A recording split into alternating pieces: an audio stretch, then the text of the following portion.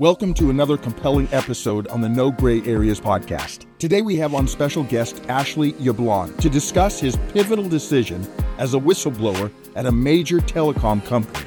Yablon's bravery then led to a choice that would foreseeably change his life forever. Let's get started.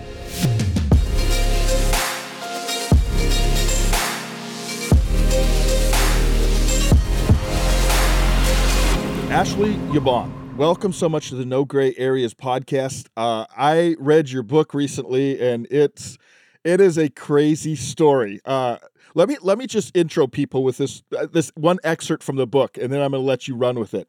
You say in there, you said, in every story there is a defining moment, a precise instant in time when the game changes for good. The whole story from that point forward can be divided into a before and after scenario, things that happened before the critical event and things that happened after. I set you up for our audience there. Tell us a little bit about this crazy story. Yeah, so I was the general counsel, the in-house lawyer for the third largest telecom company called ZTE, which is a Chinese telecom.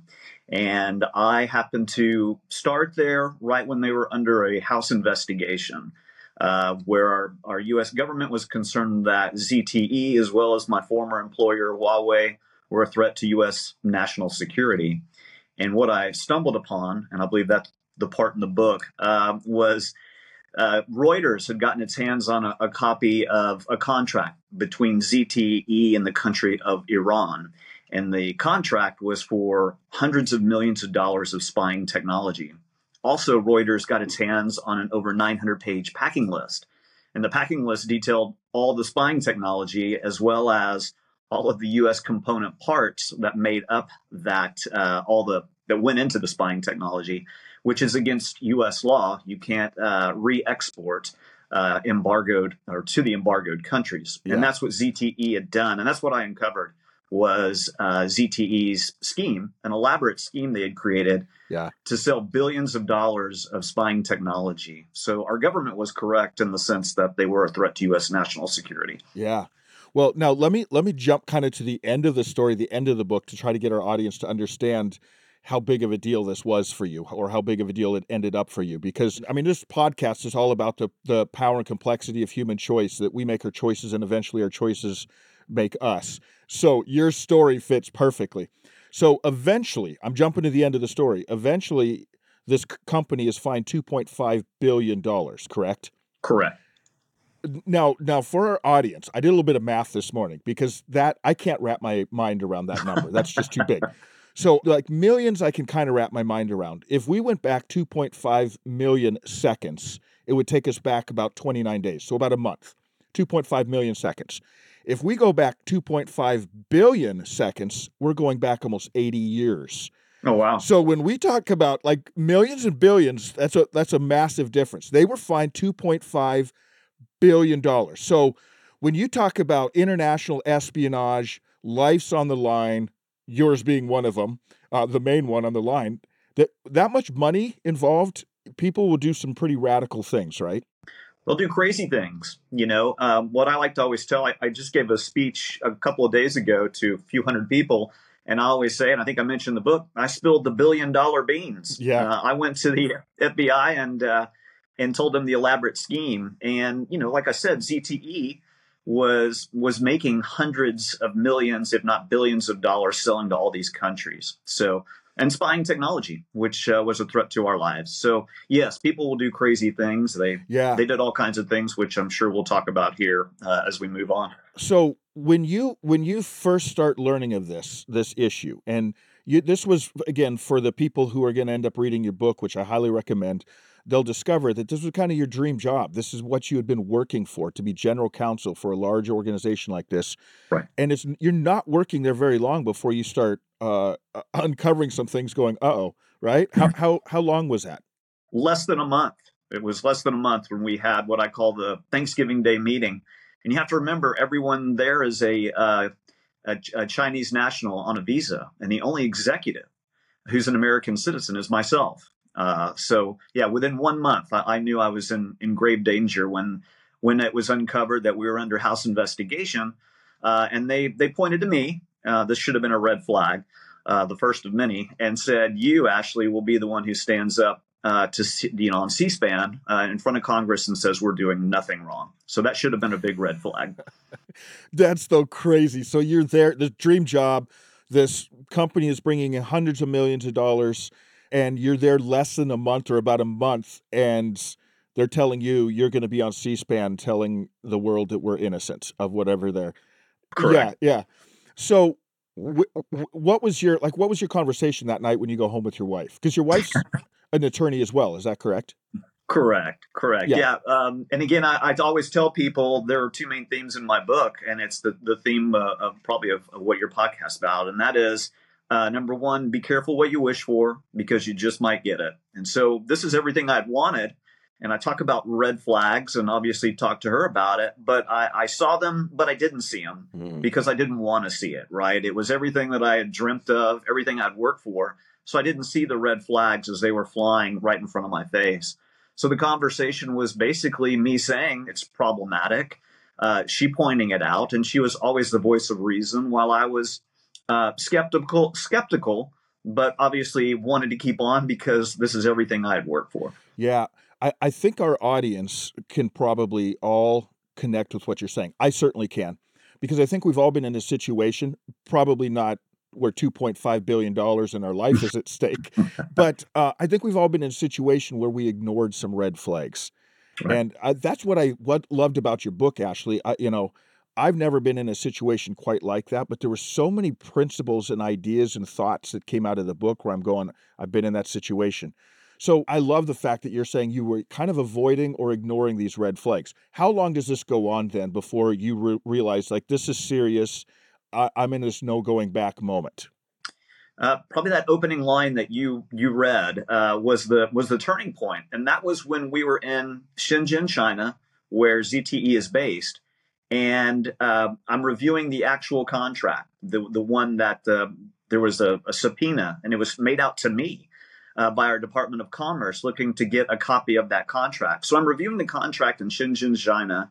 And I see in plain English a section of this hundreds of millions of dollars of contract that says a section called How We Will Get Around U.S. Export Law. And I nearly fell out of my chair. Couldn't believe it was so brazen and over the top. And then I went and I met with the head of Chinese people there, the CEO and the general counsel, and explained this is problematic. And they kept coming up with more elaborate and over the top schemes of how to get around it.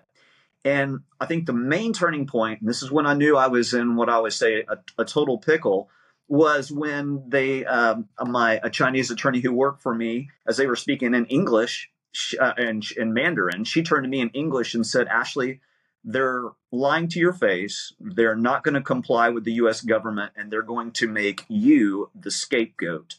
And when she said that, I knew all of it just came to a head, and I rushed back to the U.S. and figured out what my next steps were. Now, what meeting was it? Because in your book, you end up, they let you in this room and you have to review. Is that the time that you're discussing, where they let you in Right. this room? They let you. There's hundreds, maybe thousands of pages of documents, and you just have a brief time to look at it.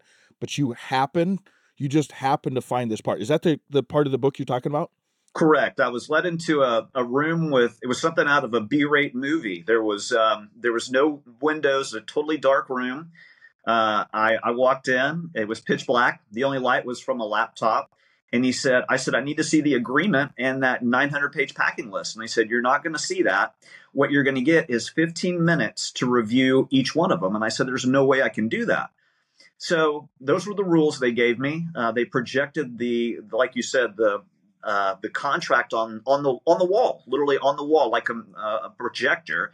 And as they're scrolling This through it, does sound like a B movie. You're right. it really was. And, any international contract, and I won't bore you or your audience with legalese, but any international contract is split down the middle, with one half being in English and the other half being in this instance, Chinese. And I'm reading through the agreement quickly as I can. And as I was scrolling, I said, stop, scroll back up. And he scrolled back up. And like I said, there was a section called How We Will Get Around U.S. Export Laws. And it was so brazen because it even had a diagram, a picture of all the shell entities and companies that ZTE had created in order to create this illegal, elaborate scheme. And that's what I saw. And then that same day, that same meeting, a little bit later that afternoon, is when they told me, "Oh, we'll comply." And then that's when the attorney turned to me and said, "They're lying to you. They're speaking in Mandarin. They're going to destroy all the evidence that the government is requesting, and they're going to make you the scapegoat." Man, so you go back to your hotel room. Not a very nice hotel room again. We won't tip Right. the readers off on that one. They can read the book. I Yeah. love that. You go back to your crappy little hotel room. What were you thinking? I was numb. I was actually numb. I called my wife and I told her what was happening. And she said, ironically, "Ashley, you have to get home. Oh, but by the way, they're stopping ZTE employees. It's on the news. They're stopping them at the border at the airport." And I thought, oh my gosh, if they're going to stop anyone, it's going to be me, the attorney for the company, the head attorney. And not only that, if you think about it, I'm also the unicorn, because not only am I the head attorney for a ZTE, but I'm also the other attorney. I was the assistant general counsel for Huawei, which was also under House investigation. These were the two Chinese telecom companies. And like I said, here's the attorney for both. And I was fearful of getting home. So that whole plane ride was a white knuckle ride all the way back to the U.S. You're like, you don't know what you're going to walk into, right? I You don't have know. no I don't idea. know if I'm going to be able to get through security. I don't know if I'll get through customs. I don't know. That was the fearful part. Had you had any conversations with the FBI up at this point? Not to that point. No. At that point, so you hadn't. On the way to the airport while you're still in China, there's someone who is with you that tells you, forget what you saw, or something to that. I can't say too much about that because that rides a fine line. But I got a look from someone that was very clear that I needed to forget what I knew, and the look told me, get rid of the notes you just took of everything you saw. That's what it was. Yes, it was the notes you had. Right. Had some. Yeah. So you're flying back to the U.S. You now know this is serious. This is that moment like that I read at the very beginning of this podcast where your life from this moment on is going to be different than your life was before that. For right? sure. For sure. You know, It all changed at that moment, and then from there on out. So I want to keep uncovering and unpacking the story a little bit, but I want to key in on this though for a moment, because you did have a choice. You could have pretended like you could have ignored. You didn't have to be that whistleblower. Right. What made you make that choice? And I think, again, this is why I love your story, Ashley. You didn't know when you made that you knew it was going to be serious, but I don't think you knew how serious it was going to be, did you? No, I didn't. I never knew. When you read my book, and obviously, Pat, you did, you see the ramifications and the fallout from what happened. And obviously, I had no idea. I knew it was huge, what I was in the middle of, but I didn't know what was going to happen. I think, to your point, I'm an attorney. My wife is an attorney. All my best friends are attorneys. But I ended up hiring 5 different lawyers that I was personally paying to represent me. And I struggled with what to do. My criminal lawyer, again, had to hire a criminal lawyer. And my criminal lawyer said, we need to go to the FBI. And for about 2 weeks, I sought the advice of everyone, and I went back and forth. And I won't bore your audience again with legalese, but we've all heard of attorney-client privilege. Yep. So that's with your client comes to you and tells you they committed an illegal act in the past. You have to keep that confidential as an attorney. The exception to that is when your client comes to you and tells you they're going to further a crime in the future. And that's what ZTE You no longer have client. No longer. Okay. No longer. And so that's when you have a duty. You actually have a duty to go report that as an attorney. And I struggled with this because I felt, for the point you brought up earlier, this is my dream job. It's everything I wanted. I didn't want to see these things, but I don't mean to sound corny. I really don't. But this is true. I felt as an American, this is something I had to do. And I saw it as important because if not me, then who? Right? Yeah. There's no one else who's going to, number one. And number two, we're not talking a petty crime. We're talking a crime against our country and our national security. And so the one instance that happened was my criminal lawyer said to me, I turned to him and I said, I don't see how I can do this. And he said, Ashley, I don't see how you can't. And when he said that, something about that flipped the switch for me. And I knew that I had to go. And so he set up a meeting with the FBI, and I ended up telling them for 2 straight days everything I knew, all the players, all the shell entities, and laid it out for them for 2 straight days. Wow. What I love is, I think on your website it talks about this, and maybe in the forward of the book that it says something about what is easy is not always right. Right. And again, this is where our audience, myself, we can resonate with your story. Not in the same situation as you were in by any means, but we've all been in some of those situations where we have to make a choice, and it may not be an easy choice. Right. But I think that actually describes what heroes do. Right? We love watching movies or reading books about heroes.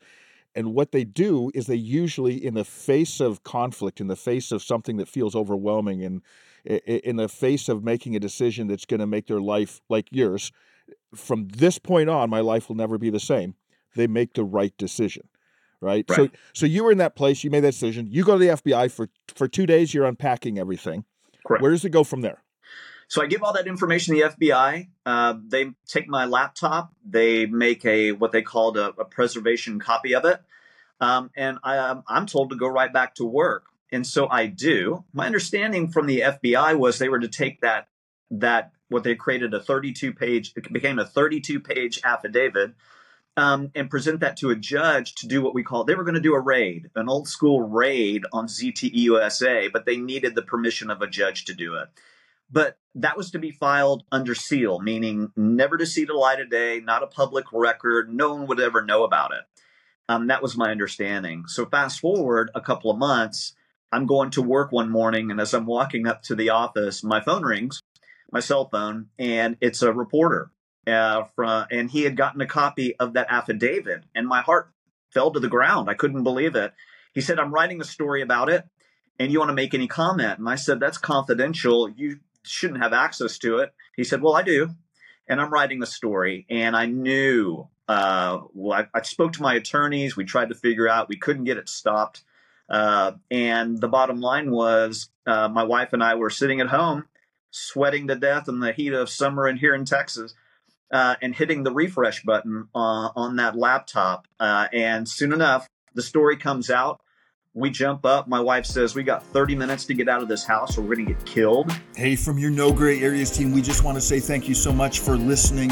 And if you're loving this episode, would you just take a moment and leave us a review, rating on whatever platform you're listening from? If you're watching on YouTube, make sure you hit that subscribe button so you don't miss out on the new podcast episodes that drop every other Wednesday. By leaving a review and subscribing, you help others discover our podcast's inspirational messages to effectuate positive change in their lives. Okay, let's jump back into this episode. Soon enough, the story comes out. We jump up. My wife says, we got 30 minutes to get out of this house or we're going to get killed. We throw bags together and we scramble out. Yeah. And we went into hiding. That's where it started. By the way, I love the way that you did the book, because the book actually starts at that point. Yeah, right? it does. Like you guys are sitting there, ducked down in your house, hitting refresh, and then the story, and then you realize the story did go public, and now your life is on the line, and you guys are packing 30 minutes, getting out of there, going and hiding out in some hotel, right? Yeah. Right. Okay, so let's just back up really quick. How far into it are you now? I hear you've been there for 3 months, 6 months, 8 months. Do you remember? Yeah, let's see. I had been there. Oh goodness, it was a summer, 8 months, I guess. So about close to 8 months. Yeah. So things are unraveling pretty quickly. I mean, within a month, you find out something's going on, and within 8 months, you're sitting down with the FBI putting together a 32-page affidavit. Yeah, and so when we're in hiding, my phone is blowing up. Every news agency in the world had found my number and was calling me. And I'm calling my attorney, and he basically sets up a meeting with the FBI.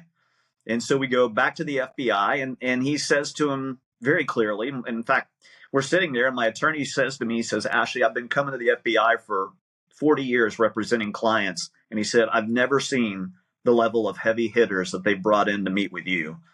And I said, well, great. So my attorney explains to him, you've ruined his life. Number one, he's going to lose his dream job. That's a given. Number two, No, he's never going to, his career is over too, because no one's ever going to hire him. And number three, you've put his life at risk.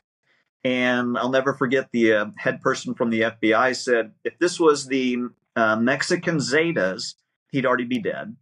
If this was the Russian mafia, he'd already be dead. The Chinese, he said, are about third on the list. And I said, is that supposed to make me feel better? It's not giving you a lot of comfort. Yeah. And so from there, they said, no, we're sorry. And we don't know how it got leaked. And then they said, we'll put you in the witness protection program, you and your wife, if you want. And I said, well, please tell me I have other options. And he said, well, we can do I said, we aren't at our house. We fear it's probably bugged. He said, we can do a sweep of your house. He also gave me what I affectionately called the bat phone, which was a number that I could call at any time, and the FBI would be there in about 3 minutes. And I actually had to use that at one point. But and that was what I was given. And so I had to go home to my wife and make some decisions. Yeah. Let me just read another excerpt out of the book that goes along with what you're saying that can help our audience understand the serious situation you were in. You wrote, if Donna and I wanted to talk to each other about anything sensitive, we maintained the practice I mentioned before. We'd go into the backyard, turn on the sprinklers, and speak in a whisper. So you guys are so concerned about your house being bugged, people watching you, that again, this is like a movie. You guys are going out in the backyard, putting the sprinklers on and whispering to each other to have a conversation. Yeah. I mean, I'm smiling now, laughing. It obviously wasn't funny then, but no. Yeah, this is how it went. And it was very scary. My wife, it's also detailed in the book, followed by a Chinese gentleman in a car as she walked the dog. We went to go have dinner a good 25 miles from our house. We sit down and two Chinese gentlemen come in, something out of a movie, in black suits, white shirts, black ties, sit directly next to us at a table and throw down their menus and just stare at us. Yeah. And that's when I had to use the bat phone. The FBI came, and you can read about it in the book. But, that death threats, we're going to kill you. We're going to, this is coming from ZTE, from ZTE's phones. We're going to kill you. We're going to kill your family, your children, your children's children. And it went on and on and on. I gave all that information to the FBI. And like I always say, the FBI is in the information gathering business, not the information giving business. So I never found out anything what happened with those or what they found when they swept my house. That's a great line, by the way. And I suspect you know the truth of that more than most. Yeah, for sure. They're not updating you on how things are going. No, they're not giving me reports and daily briefings. No. So this story comes out. You guys are in hiding. But you still have to go back to the building. Tell us about that day. Everyone asked me at a speech I gave the other day. Someone asked me, what was the scariest event of all those? And I said, well, there's so many, but the one we're about to talk about is the scariest one. And that was, again, remember, I was paying out of my own pocket 5 lawyers, went through all my savings, sold my wife and I sold everything we owned just to pay these 5 lawyers to represent me. And my employment lawyer said, you need to go back to work. And I said, you've got to be kidding me. And sure enough, we worked it with the FBI. I had plainclothes officers at the building because we had a building, ZTE did. And I remember going up that elevator. And as I walked in, the glass doors, the receptionist, a Chinese lady, saw me, dropped her phone and said, oh, my God, it's him. Wow. And I walked around the corner. And, like any office, you have all the cubicles. 80% of our office, again, we're Chinese nationals, something out of a movie. As I rounded the corner, all the Chinese nationals stood up in unison, and you could hear a pin drop. It was so silent. As I made my way to my office, I actually had an office with a door at the very back as an executive, and my door was covered in yellow police crime scene tape. And I had to tear that off. I open my door, and I had a 6-foot by 6-foot whiteboard that I used to, describe things. It was erased, and in all caps with 3 exclamation points was the word "die." So that's what I was greeted with as I came to work. My heart was pounding, and all that situation certainly didn't make me feel any better. Tell us about your security guy. Yeah, great point.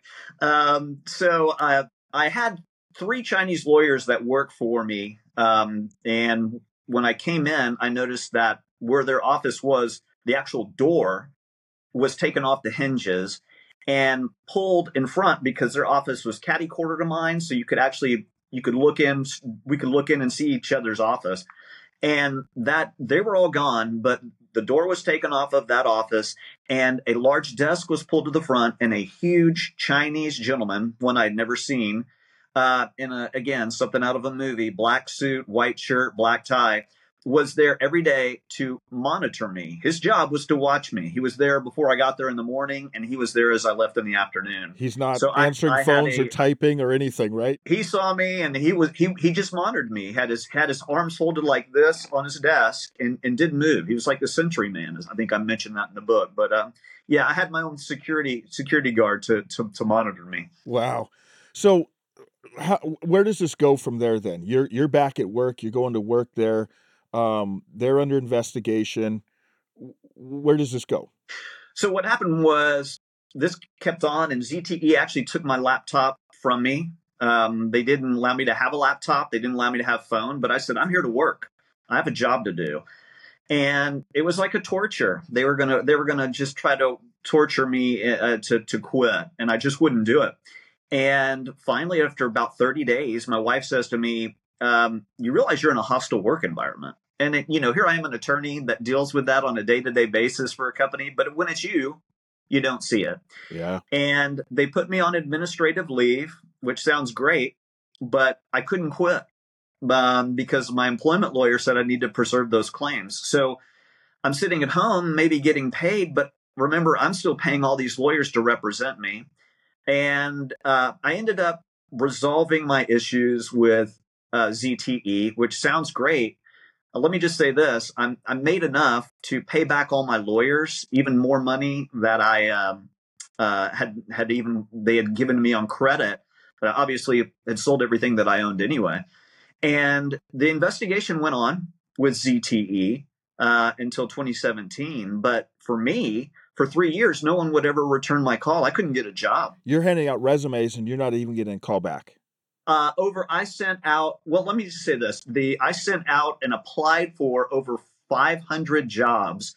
And not only did I apply for jobs as a general counsel, but even entry level attorney positions, and no one would even return my phone calls. Yeah. So for almost 3 years, I just went to go work for my wife and work for her.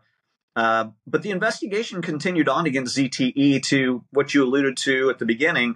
ZTE ended up settling with our government and paying the largest penalty. At the time, it was $1.2 billion, with some caveats of ZTE. If they were bad players, they'd have to pay more. Well, of course they were, and they broke the rules and had to pay another 1.2. So it was, like you said, about $2.5 billion. The largest penalty ever assessed and paid by a company was one assessed against ZTE. I fell through the cracks. I call myself a whistleblower, but the laws at the time didn't allow me to recover anything. I didn't recover a penny. Now the laws would have entitled me to roughly 30% of that 2.5 billion. I'm not good at math, but I think that's a lot of money. That's a lot of money. Again, if you go back to the 2.5 million seconds versus 2.5 billion seconds, there's a big difference. Yeah. So did the laws change since then? Is that what you're saying? Is so whistleblowers now there's some incentive or at least something that they're going to get out of this? Because like you again, let me go back to that.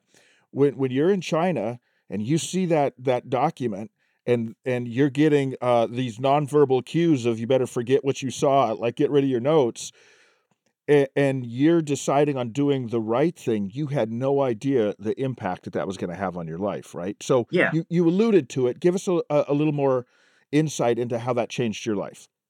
Yeah, at the time, to your point, I had no idea. I'd end up hiring 5 lawyers, going through every bit of my savings, selling. I ended up like having garage sales, selling everything that we owned just to raise money to pay attorneys, borrowed from family and friends, hired 5 lawyers. And then to your point, didn't realize then that I potentially would have to go into hiding. I'd get death threats.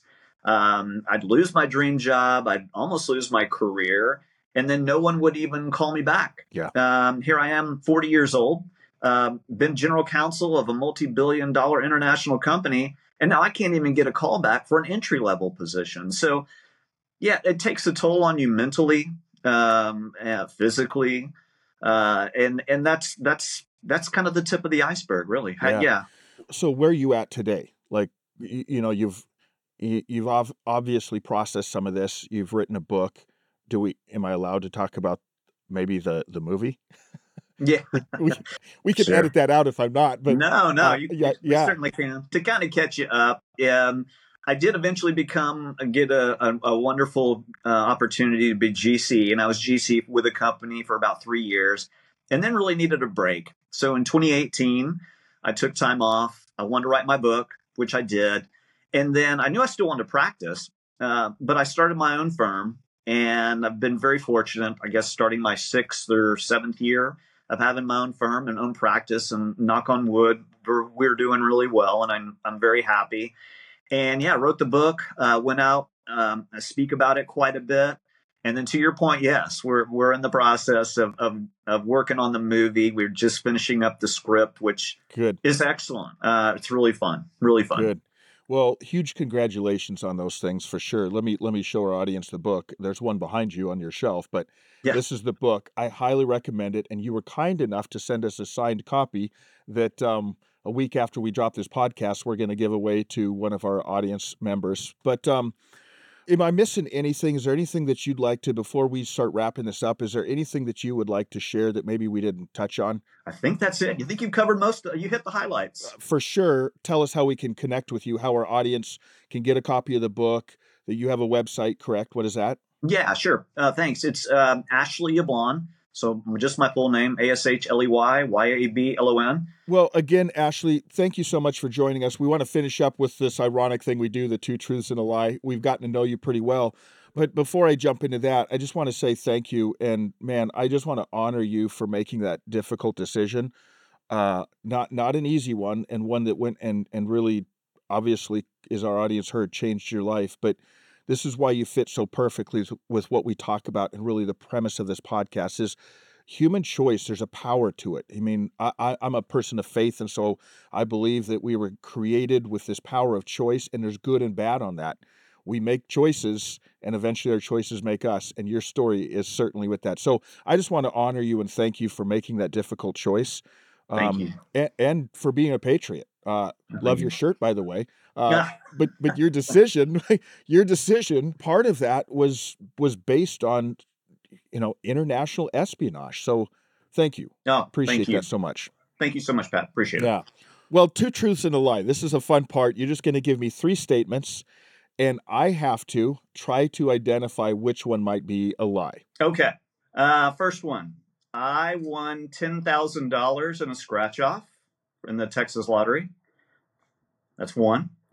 2, I have my private pilot's license. And 3, I was a child model and actor. Ooh, those are good. Okay, I'm going to go with the middle one is being true. I think you went and got your private pilot's license. I did. Is that true? That is true. Okay, all right. Now I'm down to a 50-50 chance. The reason I guess that being true is because I travel to Texas periodically, and that is a massive state, and I can see why someone would want a private pilot's license just to get around in that state. That was my thinking in that one. I'm going to go with the scratch off one is the lie. You are correct. Wow, very good. Why'd you figure that? I got it. I don't know. Literally, that was almost like flipping a coin in my mind. So that's funny. Yeah. What was your third one again? I was a child acting. So you did a little bit of child acting. Acting and modeling, yeah, I did as a kid. Did a bit of that. Did some commercials and radio and TV, and then print work and a lot of stuff for magazines and stuff like that. Yeah, good. Well, thank you so much, Ashley. Really appreciate you being on the No Gray Areas podcast. And again, thank you for the choices that you've made. Thank you so much, Pat. As we conclude this episode, if you want to learn more about his story or check out Ashley's book, visit his website, ashleyyablon.com. As you go into your week, remember from the episode that the right choice isn't always the easy choice. We'll see you next time on No Gray Areas.